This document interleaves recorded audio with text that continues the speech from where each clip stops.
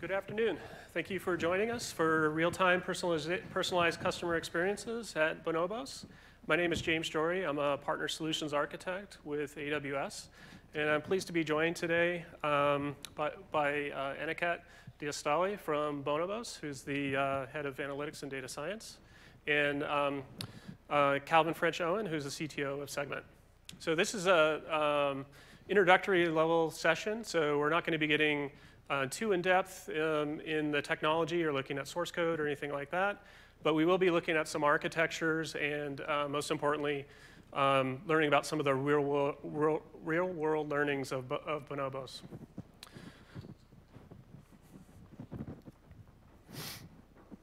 So a quick look at the agenda. We'll start by looking at some of the foundational requirements and capabilities of building what I'm calling a retail data platform. And these are some of the important things to keep in mind when you're looking to build personalized experiences on top of AWS. Then we'll look at some of the building blocks provided by AWS for actually building your own personalized solutions. Then Calvin will give us an introduction to Segment's customer data infrastructure. And Aniket will give us an overview of the personalization platform built at Bonobos.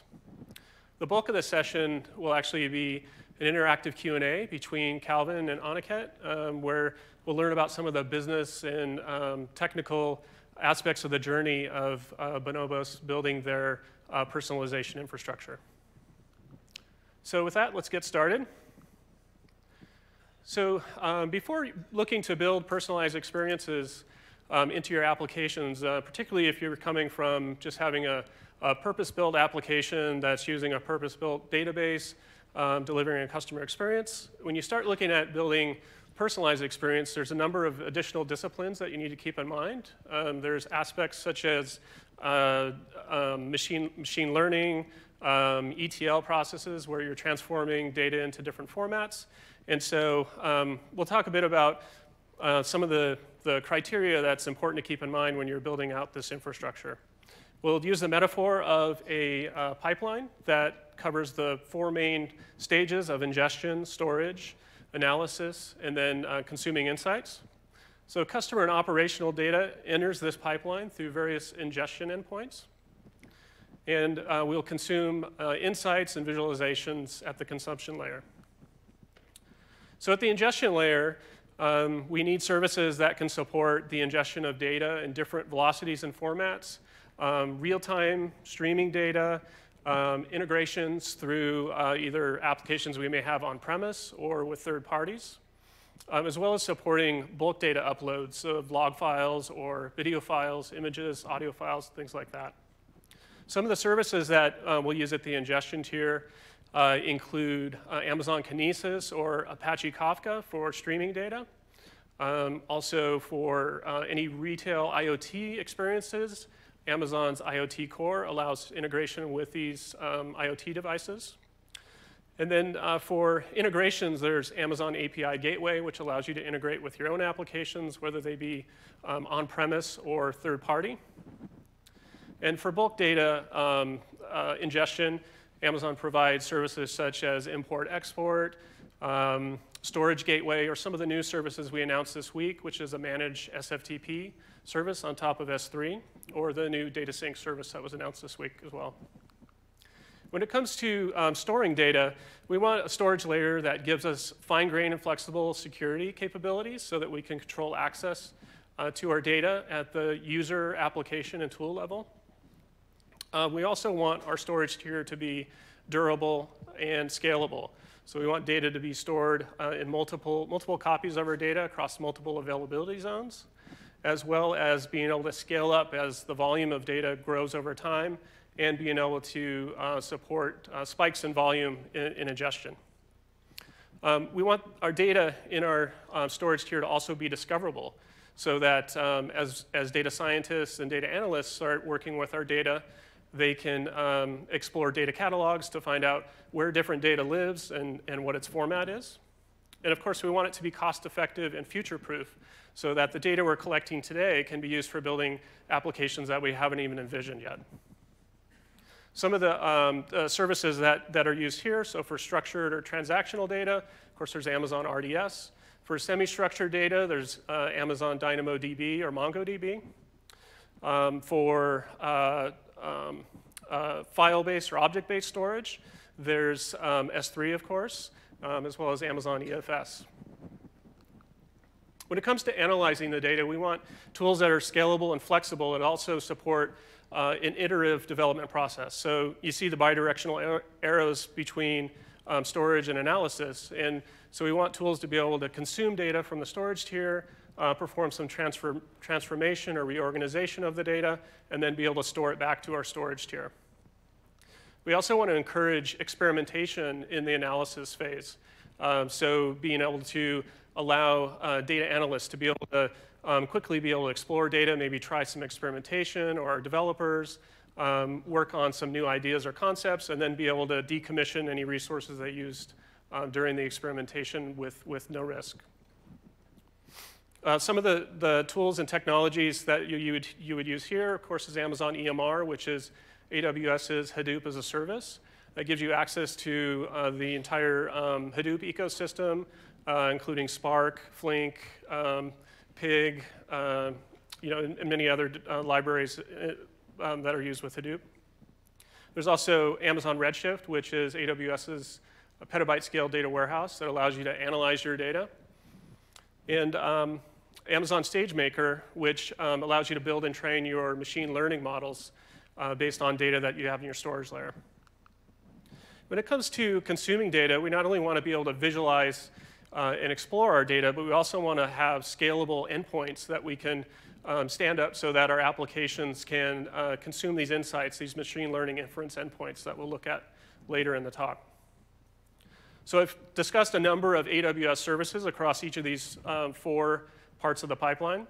There's also thousands of partner-provided solutions, one of which we're looking at today is Segments, that partners who build further up the application stack and do more of the heavy lifting so that you're able to focus on what differentiates your product with your customers.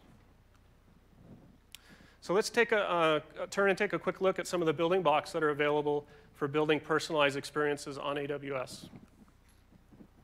A quick level set on the definition of what personalized experiences are is they're truly unique digital experiences that are specific to each customer. And some examples include recommendation systems or related products. These can be products, people, services, or content. There's also personalized search results, where results are reorganized based on the preferences of each user.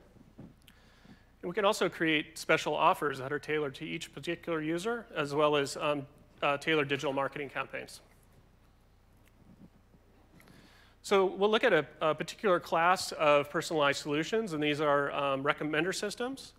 There's 3 different approaches to building recommender systems. First is knowledge-based filtering, which is making recommendations based on similarity of items. So this is the classic example of related products. And what we need to build these systems is we have to have detailed information about the items that we're recommending. So for products in e-commerce, it might be product description, categories, style, tags, different things like that that allow us to calculate similarity between items. Next is content-based filtering, which builds on knowledge-based filtering by adding an element of user preference.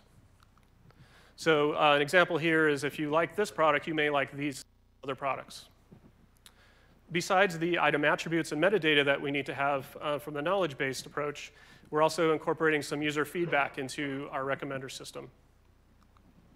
And finally, collaborative filtering takes a different approach, where it's making recommendations based on the behavior of users that have provided similar feedback as the user for which we're creating recommendations. The canonical example here is Amazon.com's customers who bought product X would have also bought product Y. And what's unique about collaborative filtering solutions is that they really do not depend on any knowledge of the items for which they're making recommendations.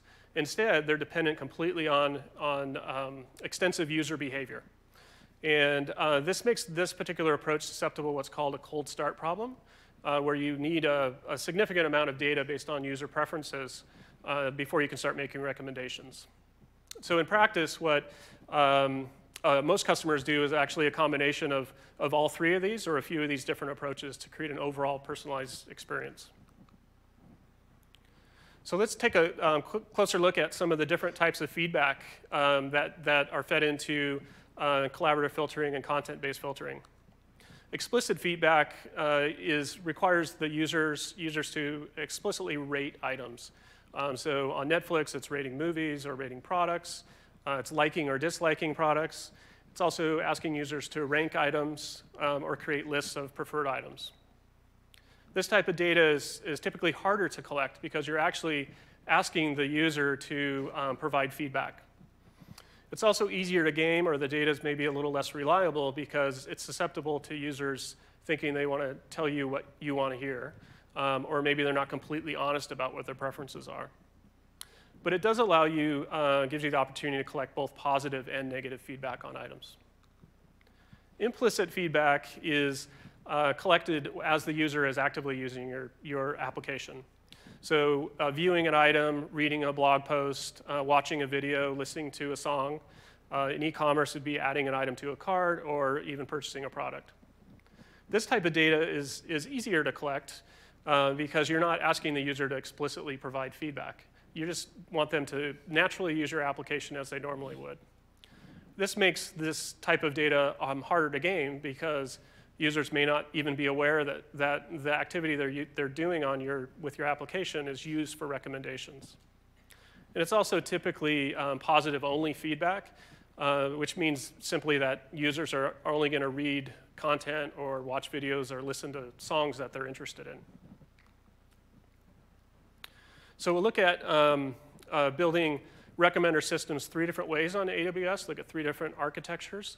There's more ways than this, but we're just going to highlight these 3 to give you a sense of different approaches.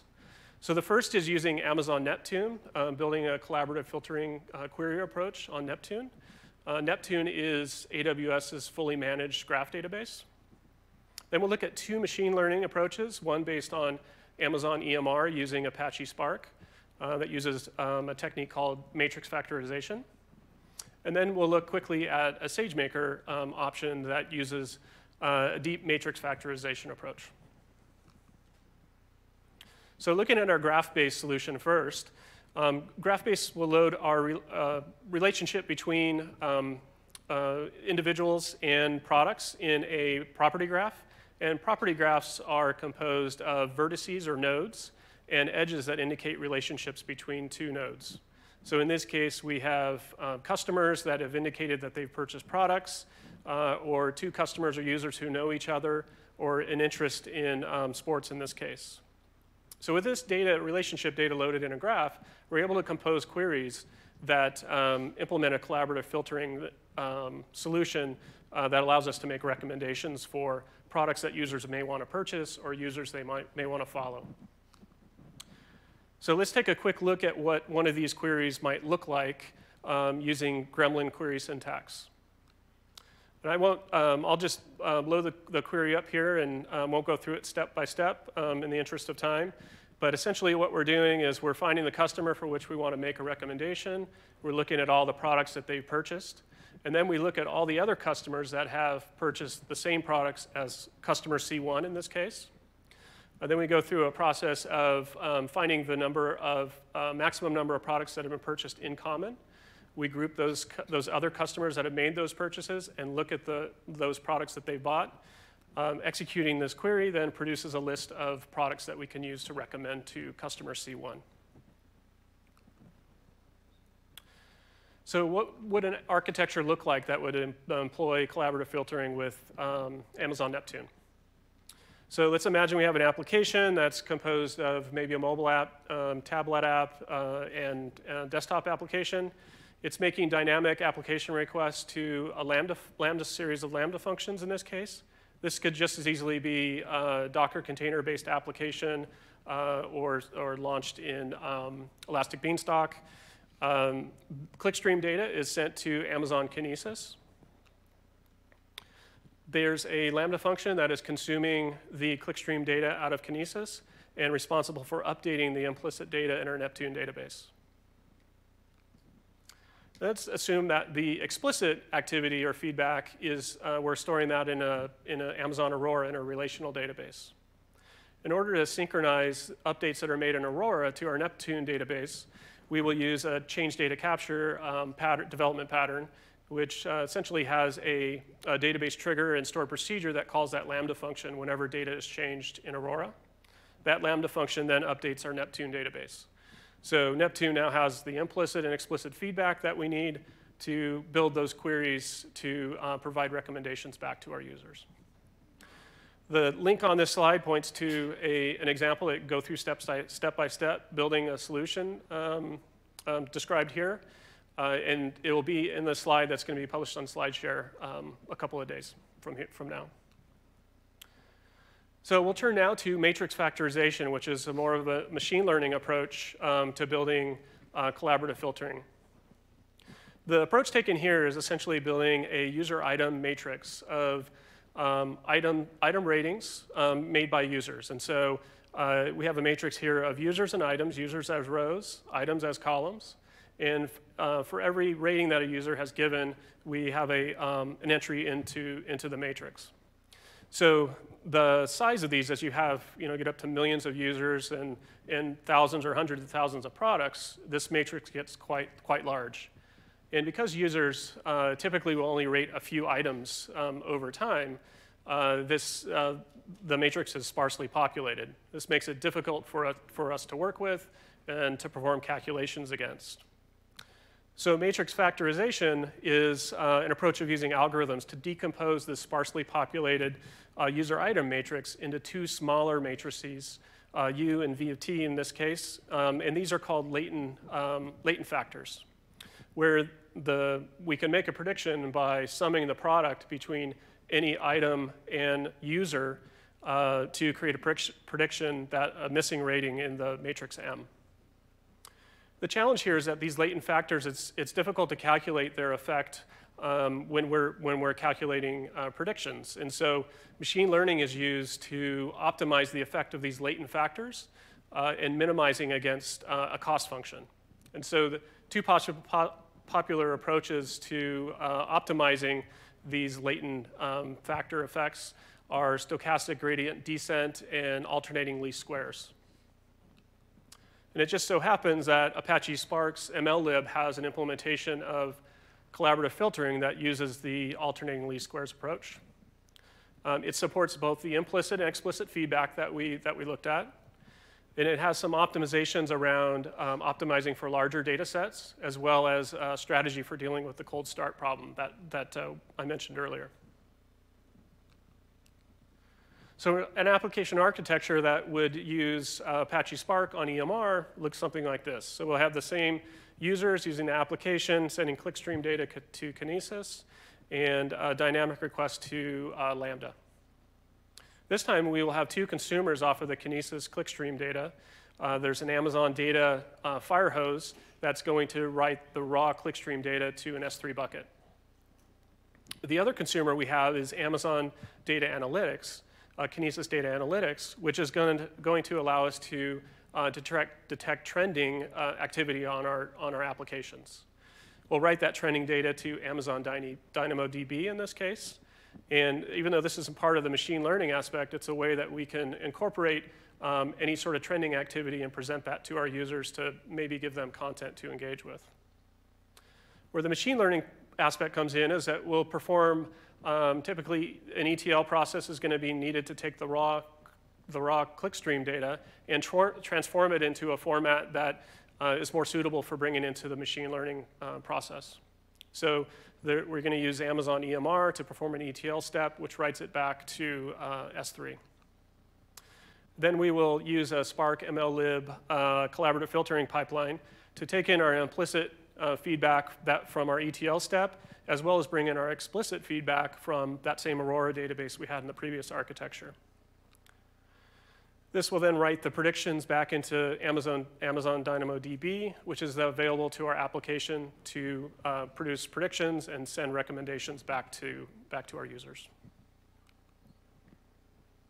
So finally, let's look at Amazon SageMaker. This is Amazon's a fully managed service for building, training, and deploying machine learning models. SageMaker uses an iterative process where you start with building based on pre-built Jupyter notebooks that have access to highly optimized machine learning algorithms. The training step allows for one-click training of models, both machine learning and deep learning, as well as the option to bring your own algorithms into SageMaker. You have access to many of the most popular frameworks out there today, including PyTorch, TensorFlow, MXNet, Gluon, and many others. And then when you're ready to deploy your machine learning model, SageMaker allows you to deploy that model fully managed deployment and provides an endpoint for you to integrate into your application. SageMaker provides several examples that are specific to what we're talking about today, personalization. There's a recommender system. There's also another example that uses targeted direct marketing, customer churn prediction, as well as forecasting product demand. The link at the bottom of this slide will take you to the notebooks for each of these examples, so you can run those on your own. So the architecture for incorporating SageMaker, we'll start with having our pre-trained, so we've already done our ETL process, and we've dropped it into that S3 bucket. SageMaker will pull that in using its training code and train the model. The artifacts will be written back out to S3. And then when the model is deployed using inference code, it's pulled back out of that S3 bucket. And an endpoint is created that allows you to make prediction calls or inference calls to that endpoint. So with that, I'll turn it over to Calvin, who'll give us an overview of Segment's customer data infrastructure. Cool. Thanks, James.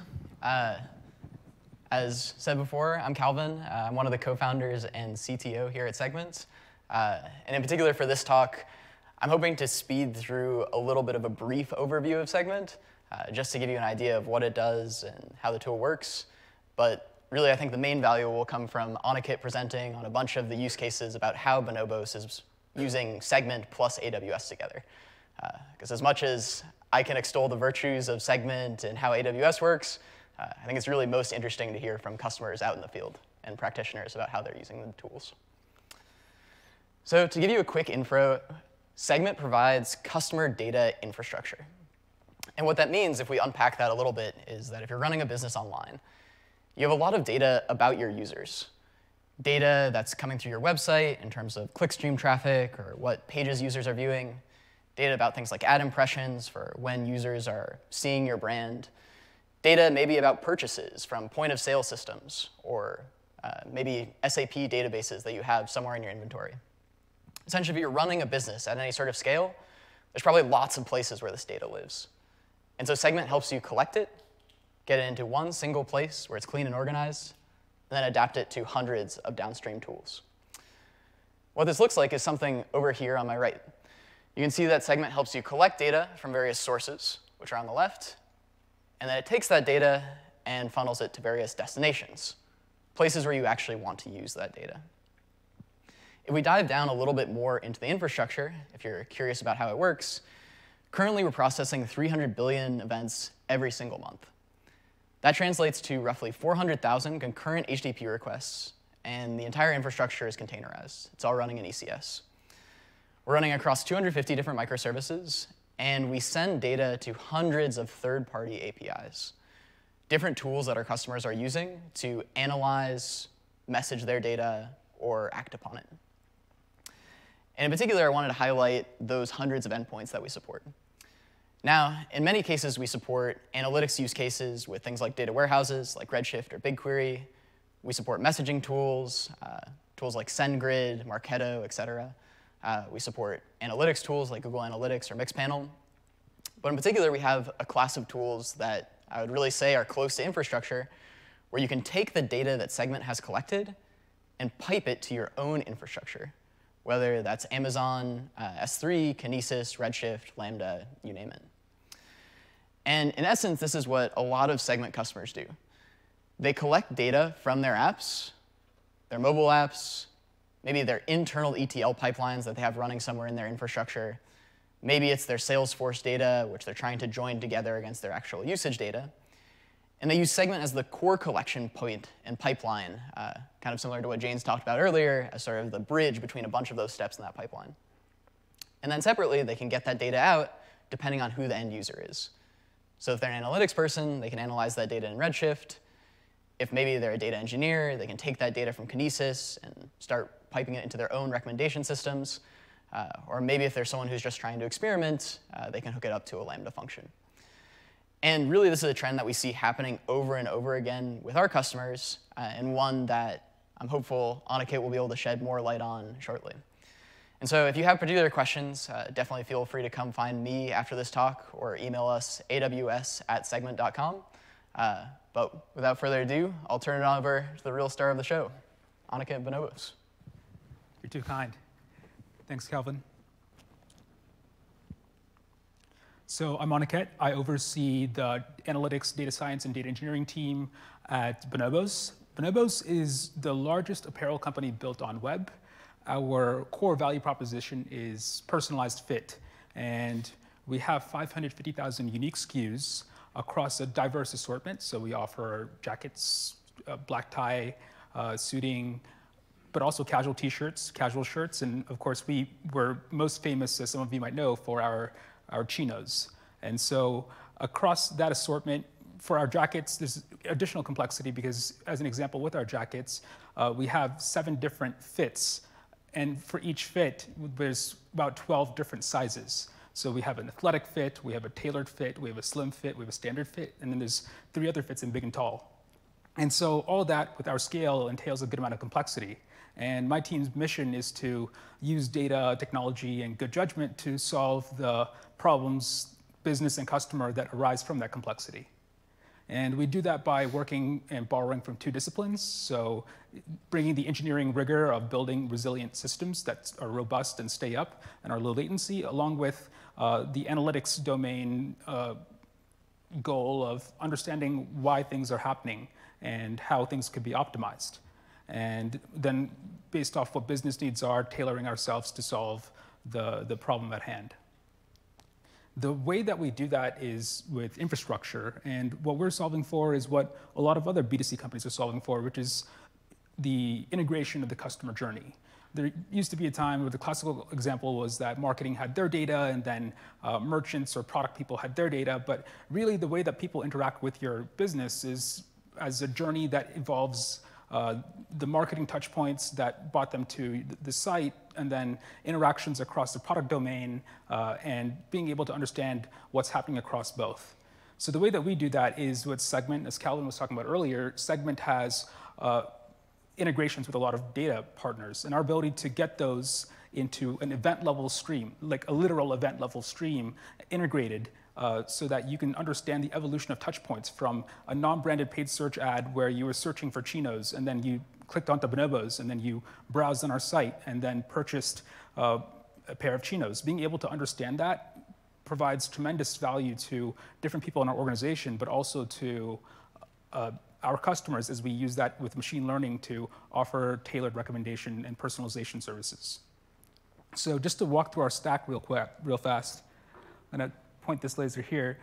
So raw data comes in through Segment via Kinesis, and then we, via EMR, do some processing and enriching. So it's a lot of data cleanup, as well as extracting out the marketing events and sequencing those, and creating concepts of things like sessions. How long was someone browsing before 30 minutes of inactivity? And that happens across domains because there could be data coming in from our retail stores called guide shops, or through web, and being able to understand and follow a customer across both domains is what happens between this to this step. And then from there, we stream that into services like propensity and personalization, which we'll get into, or we put it into our analytics tools, which drive decision-making throughout the organization. One more thing to talk about is just data integrity. So throughout the pipeline, we have alerting and monitoring for not only is data there, is it meeting SLA, but also are our KPIs right? An example of that is product engineering changed our revenue metric, but because we had monitoring looking at our revenue metric and triangulating versus our production database, we were able to catch that issue really quickly, which is important because our marketing team uses revenue as reported by segment in order to make buy or spend decisions. And without the monitoring and the integrity checking, we wouldn't have caught that for probably quite some time.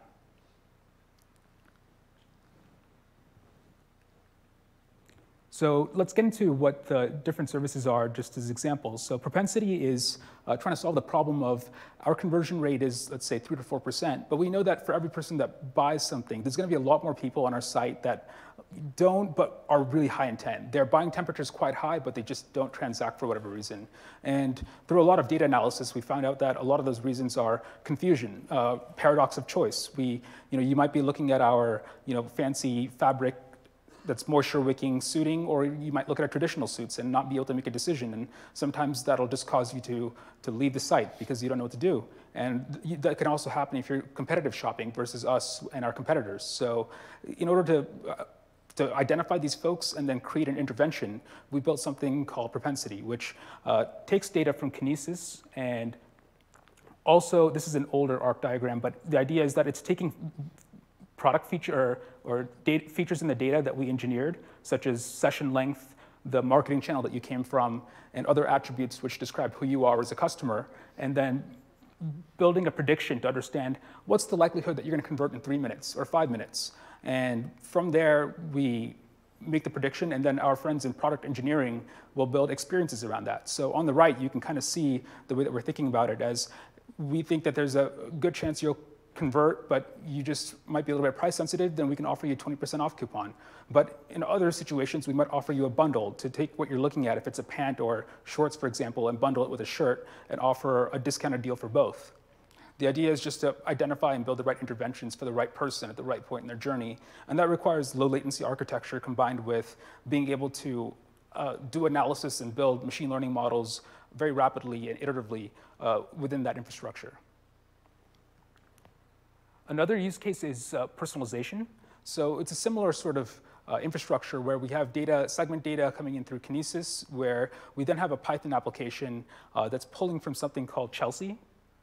And Chelsea for us is just a code name for something that we're working on, which is a customer attribute matrix. So all the different attributes that describe you as a customer, such as lifetime value, your location, your shipping address, along with some third-party data, and then the products that you've been purchasing. What we want to do is sort of like building on work that Stitch Fix has done, create an abstract definition of style through data. Because if you think about someone, let's say, who might be a salesperson in Omaha, Nebraska, they probably don't want our flamingo-colored shirts. Maybe they do, but perhaps very likely, looking at the data, they don't. What we want to do is offer you an outfit that most corresponds to what we think your style is, and then learn along the way as that definition evolves. And that's what this endpoint exposes. So please find me after this, and I'll happily talk about the model. But for the sake of the architecture diagram, what we want to say is we generate a matrix output that says customer to outfit that they probably want to buy. And we expose that in this Python application, which in combination with the streaming data offers a real-time view of how to complement an outfit that someone's looking at.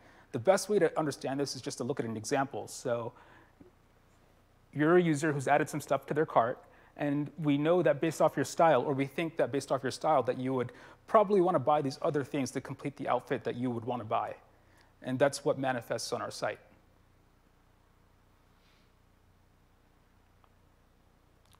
Cool. That's the ARC stuff, and we can revert back to this, and I think we're going to transition now to a Q&A with Calvin. Cool. Let's do it. Ooh. Yeah, you want to bring this just over here? Yeah. Grab my notebook as well.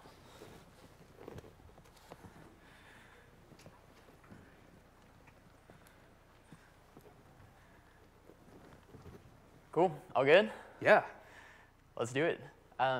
So I know before you were talking about how you were basically monitoring data in terms of like fidelity, where, oh, we saw this one revenue metric drop, or we changed it around somehow, and now we're alerting on it.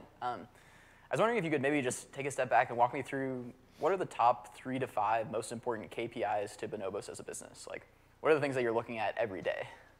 Sure. So for us as an e-commerce retail business, our AOV, our conversion rate, so that's decomposes to order volume and traffic, both in guide shops and web. So we actually have, like, as a lot of retailers do, cameras which just record how much traffic is coming to our stores, and being able to define metrics based off that to then develop and identify anomalies is important. So conversion rate, then the average retail price of what we're presenting, especially because if we're offering you a 20% off thing as a part of the propensity model, we want to identify how much of that is coming from the retail price to ensure that we're not cutting too much into our margins. Gotcha. And in terms of like how that's calculated, do you get kind of a daily report, or like who's looking at those things? Is it something that's sent to the company, or? Yeah, so we have a daily report that goes out every morning that articulates the past day and how we're trending versus the week, as well as our forecast for the year. Gotcha. Cool. And in terms of the pipeline, maybe you could talk a little bit more about how your work fits in with the org as a whole. Like, I understand your team is running the data pipeline, but who are the consumers of it? So data consumers.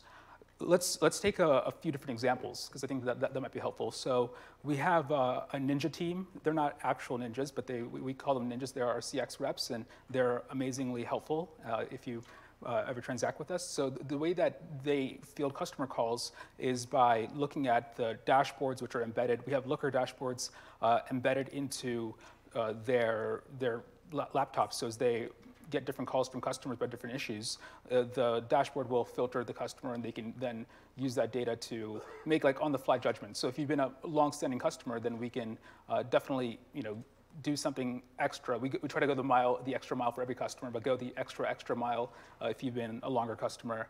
Another example is marketing. Cyber Monday was the biggest day of the year for us. We get 10x our normal traffic, and they're making intra-hour decisions to buy or sell. They have their agency on the call, on the phone with them, and based off the data pipeline, giving them real-time views of how much each keyword they're bidding on is driving traffic to each product category. They're making like calls like, I want to buy on Flamingo shirts, because they want to keep feeding that pipeline of advertising that they're purchasing. Yeah, and maybe you could talk a little bit more about that in terms of Cyber Monday. Like, what was the request volume looking like? Like, what sort of latency were you trying to guarantee, just so I have a sense? Sure, so normally we're looking at like 2 to 3 million per day, but 10x that on Cyber Monday in every dimension. So and 2 to 3 million, that's like sales, or? Oh no, I wish. But 2 to 3 million requests of basically, you could look at it as discrete inquiries of customer interactions to our pipeline. Gotcha. And in terms of the latency on that, are you trying to get decisions like hourly, daily, sub-second? Sure. So the way that we started, let's say a year ago, was the classic batch, I'm going to process this data overnight, and people are going to consume it in the morning. And now we are very much moving towards a stream all the things architecture, as you saw from the diagram. And that actually has driven a lot of intra-hour decisions, especially on traffic-heavy days, because our marketing team, as well as other teams, have actual levers they can pull based off of the more updated data, and also an understanding of who the customer is. Yeah. Can you give me an example? Is it only ad spend where it's the kind of thing where like hours matter, or are there other like examples where? So ad spend is definitely one thing, and it's a big growth lever for us, so it comes to mind. But in our retail stores as well, being able to have an understanding, we have about 60 retail stores, and it's very tactical for the retail store, but being able to understand what's driving people to our site, as well as what's going on, can help. Very small decisions, which don't seem to be that important, but actually are when you think about the retail experience. For example, if we're running out of inventory for a certain type of clothing, do we take it out of the window and put something else there? That type of stuff seems small, but it cumulatively adds up over time for the decisions that the retail store managers make. Yeah, I know. So your retail stores are a little bit different than a normal retail store, right? That's a good call out, something worth mentioning. So our retail stores are interesting because you walk in there and you get fitted, because we want to use it as a vehicle to create the concept of fit. and you don't walk out with anything because we don't have any inventory there. So we use it almost as a showroom to say that here you get fitted, you can check out all of our different clothing, and we use that data.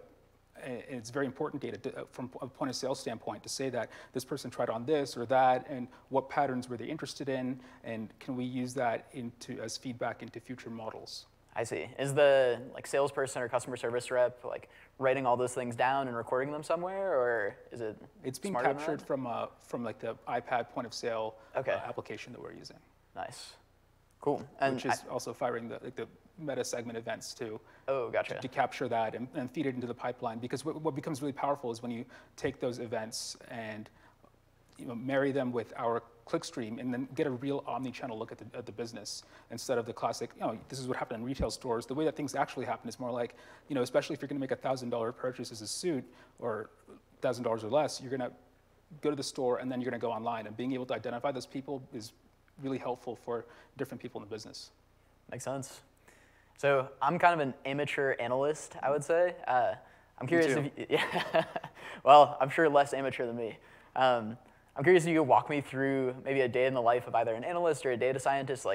What are they looking at, and then how do they actually arrive at either insights or stuff that makes it then back into the product or changes the business in some way? Sure. So let's give a couple examples. So for me, just philosophically, I think that the role of analyst is shifting a bit, where traditionally you might be like a marketing analyst and you do marketing stuff, but so it's talking about the customer journey is becoming something that you can now interlink, and really what you put marketing dollars in is going to influence your product, so you really want to look at it holistically. And analysts' work product is insight, right? So as the complexity and granularity of data increases, analysts' work kind of becomes dispersed as roles across a team. And so let's get into a couple examples as to what I'm talking about there. You saw some of the stuff that we built out with personalization. And in order to even build propensity, which is predicting that someone's going to convert, that requires a ton of analysis of looking at people's paths across our site to identify when are people actually confused, and developing lots of hypotheses. So analysts and data scientists are working together because analysts are the folks who are actually building out the things that become features in our data.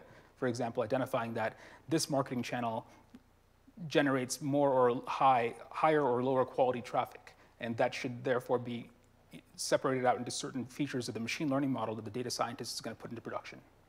Another example is analysts are working to sort of be like a Switzerland type role, where marketing might be putting certain ads that are, and this is actually happening as mobile is becoming more important. A lot of marketing's ad spend is driving mobile traffic. A product just built a feature called Unified Carts, where if you add something to your mobile web experience, it'll propagate across the desktop.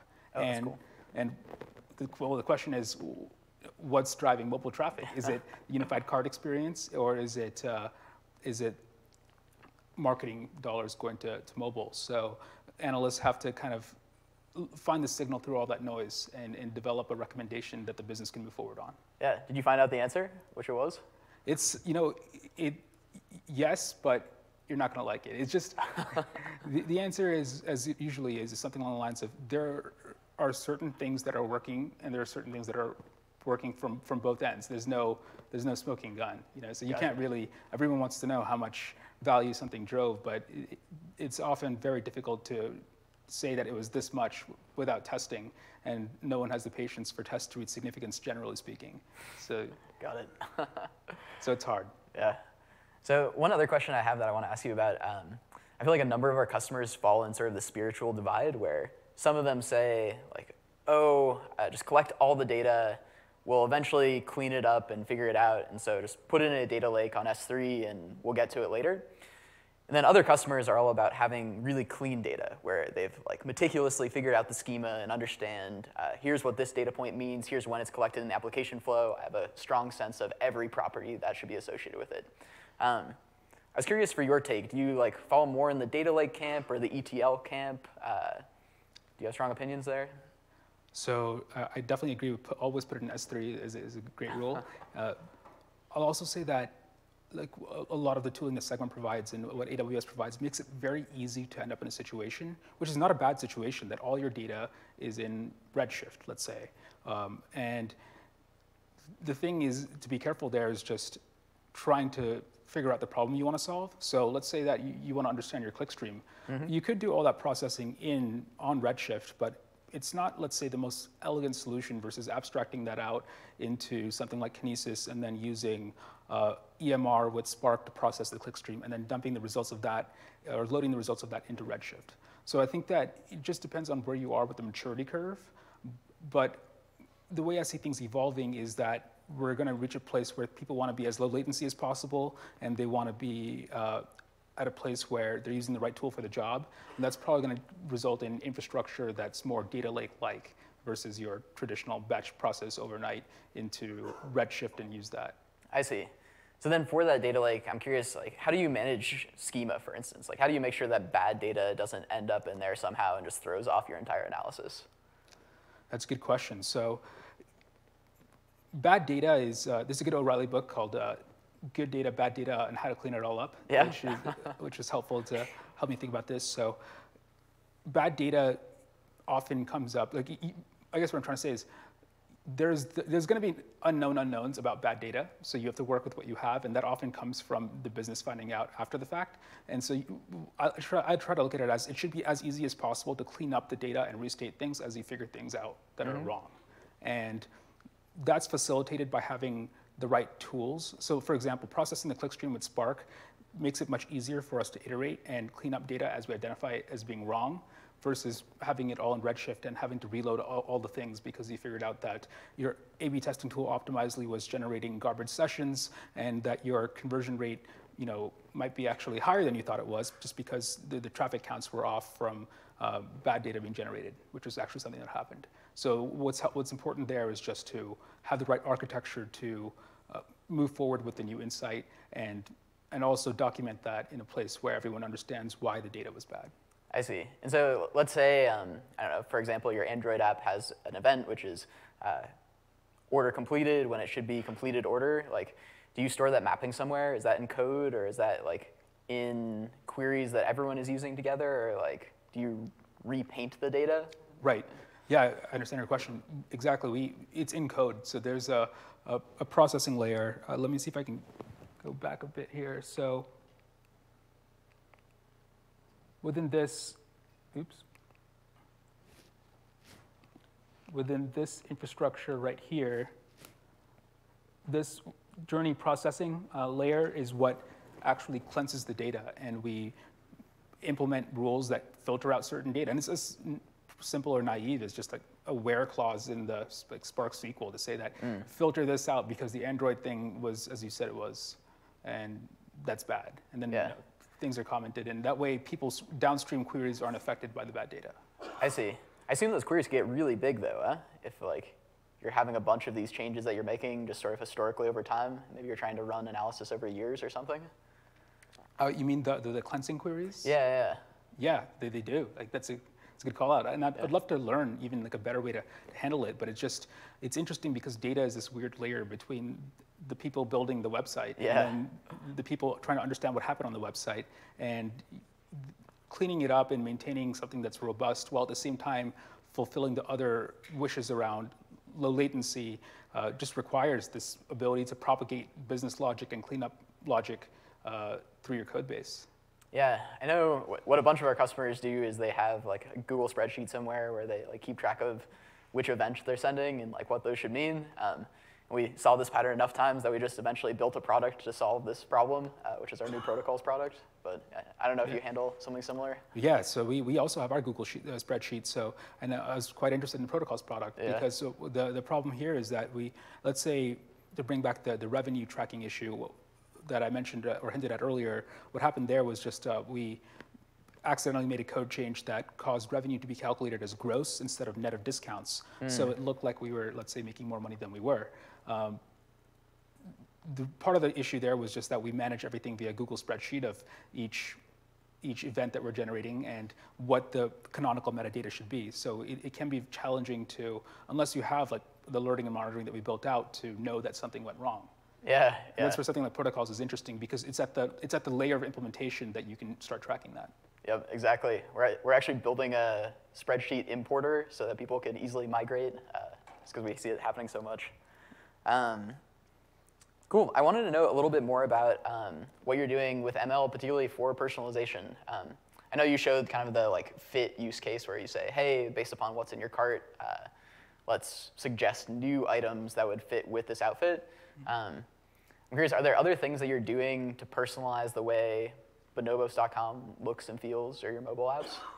Sure. So I'm going to just fast forward to this diagram here where we have this thing called Chelsea. And I think that answering your question just requires talking about the way that we operate in terms of building out and partnering with product engineering who are building out experiences. So our mission is to create the most robust and accurate model possible. So let's say we build out personalization. We have a big matrix of user attributes, and we have a big matrix of products, and we want to align those two and create a machine learning model that is most accurate of aligning the two, and then from there expose it in an endpoint that product engineering can query from, and then let's say build something on the website or build something in guide shops. It could be, for example, the iPads that guides use. Can we show what outfits that they should help people try on based off who someone is? We just want to create an updated and robust output that they can use to build out experiences across whatever platform that they feel is best for the user experience. And that can manifest in a variety of ways. Yeah, cool. In terms of monitoring sort of the overall pipeline, I know a bunch of customers of ours, they have sort of this snaking internal data pipeline that they built out. And maybe one part off to the side will break, but it'll break some critical business workflow, and kind of no one will notice because the data eng team is working on a bunch of different pieces. Does that sound familiar at all, or how do you monitor all the pieces of this system, make sure data is not delayed and it doesn't flatline, or? Oh yeah, that sounds very familiar. Yeah, I think it's just about how you mitigate it, because this is a system, like in any system, you need to have, things will break, and you need to know, one, that something broke, and then two, have a call tree or some means of establishing expectations with people who depend on the data to do their jobs. And so the way that we've handled that is we have a call tree for data, and we have different SLAs. So we have hey, this is something that's affecting our ability to understand how much money we're making, and so it needs to be fixed right away. And then other things, we have 24, 72-hour SLAs to identify and fix the thing that broke. Yeah, can you give an example of what are the things in each of those categories? I get the first one is how much money you're making, but what about 24-hour or 72-hour? Sure, so 24 hours would be something that, again, I go back to marketing a lot, because for most B2C companies, they are the folks driving the growth engine. So a lot of the business is centered around ensuring that they can make those decisions that drive growth as effectively as possible. And so if something breaks, let's say between a major spend channel for us, which would be, let's say, Google paid search ads, because that's where we find a lot of folks looking for clothing, is, hey, someone search for chinos or for where can I buy a suit, and we pop up. So being able to fix that within 24 hours, because it's not something that needs to be fixed overnight, but it's something that if we don't fix it, I can look at our CPA for the previous day and tell you exactly how much opportunity cost there is. I see. And so fixing that within the next day is generally ideal. And then for 72 hours, it'd be more like, let's say, something that isn't mission critical, but still important. A lot of that would be around inventory data, things affecting CX. So it would affect individual customers or their ability to help individual customers, but not scale to the business. So we want to fix it generally within the week, but not immediately. So I have a couple last questions here before we turn it over to audience questions. In terms of your machine learning pipelines, is there a single feature or set of features where you can look at a user and say, based upon this attribute, they will be a good Bonobos user? What's most important? So that's a great question, and that's the $1 million question, probably literally.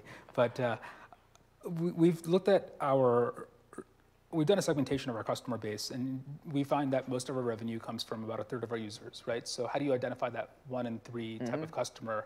And what's been helpful there has been a lot of understanding who people are, using third-party data to understand that, different occupations, and then based off of that, modeling user behavior against that data to then identify that this person, based off of the behaviors and product categories they're looking at, things like that, small faint signals, can we cumulatively identify that someone is going to be one of those 1 in 3? We actually have a predictive CLV model that helps with this, and it's used for actually, again, back to marketing, because if you can identify those, you want to look at the marketing channels they came from and ostensibly invest more there, because there's hopefully more people that are like that. And I think your question hinted at machine learning, right? So and the features that drive that. And so a lot of unsupervised learning to get at the latent variables, which we can then engineer into features, and then build into this predictive CLV model. But it's an ongoing process. Gotcha. I'm curious, are there like, I don't know, particular features which you would have said like, oh, there's no way this is correlated, and then like suddenly this model spat out like, oh, it turns out that, I don't know, people from Arkansas, like between 25 and 30 who are employed at Walmart, you know, or like wherever it is, like they are really good Bonobos users. Like what was the most surprising thing? Interesting. Most surprising would be probably just looking at, I guess surprising, but isn't the right word. Interesting is, so I'm going to sub that out. Okay. It's just understanding that successful machine learning requires combining all these features. So let's say you're in Miami. That's where it's not surprising when I say it out loud now, but that's where we sell most of our swimwear, as well as like flamingo shirts. And then in Nebraska, we sell a lot of just black suits. I don't know why that is, but it's true. You know? And identifying that there are certain, let's call them personas, which correlate with these features, and there are certain, let's say, geographic, or maybe the geography is not granular enough, but it's a lagging indication of something about the people who live there, that we can understand preferences or affinities for certain product categories, and then being able to translate that into CLV. What you realize is that you have to be very nuanced about how you drill into things, because in aggregate things aren't generally as helpful or meaningful. But when you start looking and cutting the data across the right ways, that's when machine learning becomes really powerful. Yeah, I'm here. How many of those personas would you say you have now? We have somewhere between 12 and 20, depending on who you ask. Yeah. Gotcha. Yeah, because I feel like, I don't know, maybe 10 years ago, basically someone's running analytics and like coming up with maybe 2 or 3 personas that match their different buyers. But kind of as you take this trend of just running machine learning models against the data you already have, it's like almost you could get kind of a perfect persona for each individual user based upon all of these different traits, kind of. So just a couple thoughts on that. What's interesting, or what can make things difficult, is just that the way that people might dress for work is more conservative versus at home. So we have to create this identifier, because we see people in Nebraska buying flamingo shirts, but then we also see them buying black suits. And it's because they're, I imagine, wearing one thing to work and one thing on the weekend. And being able to create that as an entity, along with fashion as an entity, is tough, but it's a fun challenge. Yeah. Another thought is just that we have identified certain personas based off of, I think your original question was, what's the most predictive? And I think that has to do with occupation. And then there's an entire problem around identifying that, because I know that jeans and t-shirts correlate very strongly around Silicon Valley, as well as what they're calling the Silicon Alley in New York City. I don't know if that's actually a thing, though. But also, I see a lot of bankers who just buy suits. And then you see other personas, especially in the South, of a lot of like seersucker, very classic American kind of clothing developing, and just identifying that and creating the personas and the recommendations tailored to the personas. Cool. All right, well, I think we'll end it there. Anyone in the audience have some quick questions before we wrap up here?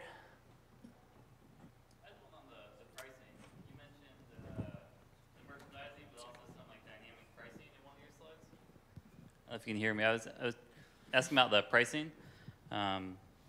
With the dynamic pricing, you said 20% offer, 10% offer based on the person. Is that a real-time function? And if so, how do you, I know when Amazon did that, they had a lot of resistance, right? Because one person would see a different price than the other. Like Expedia and those companies, like airlines, have gotten better acceptance with that. I work for Eddie Bauer, and we'd be real hesitant to send that dynamic pricing model out. Have you seen success with that and acceptance with that concept, or sure? How do you do that? We've done it through like email or other more segmented, but when you put it on the web, it's a different experience. That's a totally fair question. So I agree with you. I think that dynamic pricing can very adversely affect the user experience, and so the way that we approach that is more along the idea of offering a targeted discount.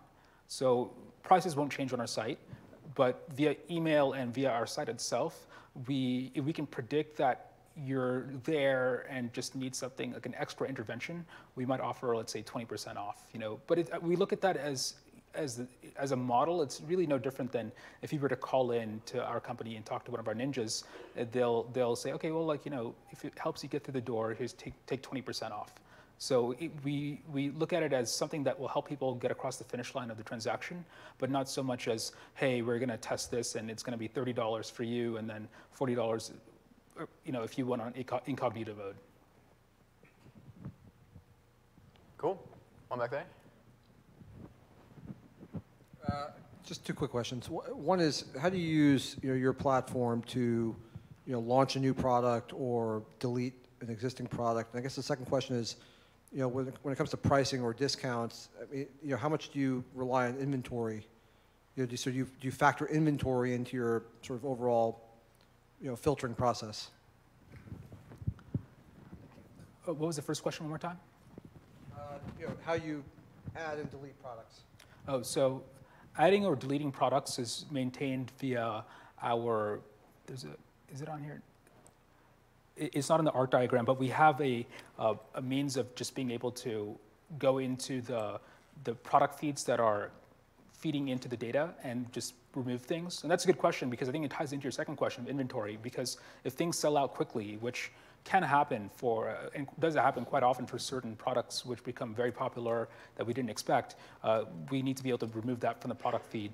And when things do go out of stock, we absolutely take that into consideration. And it drives a lot of the, let's say, cyber money buying decisions, which is if people are buying lots of Flamingos shirts and we run out of supply for those, we need to have a real-time means of being able to inform that into the models which marketing are using to invest in other shirts that we do have greater quantities of. And the way that we do that is actually, again, not in the ARC diagram, but we have through our third-party logistics provider, we have a Kinesis stream feeding in a queue of inventory data and how much we have available to ship out to customers.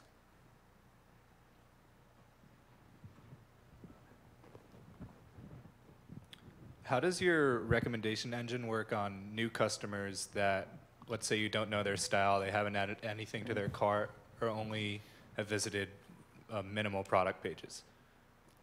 That's a great question, and actually hints to something Calvin was talking about the idea of personas. I think I mentioned that there's 12 to 20 kind of base personas that we have, and so as a new customer, the amount of signals that we're collecting from you are not that many. But what we can do is at least look at one of three, let's say, default outfits that you might want or be interested in, and then use that until more data becomes available. Cool. I think we've got to end it there for time, but we'll be off to the side afterwards if anyone wants to come up. So yeah. Thank you, Aniket. Thank you, James. And thank you. Please do complete the session survey. Yes.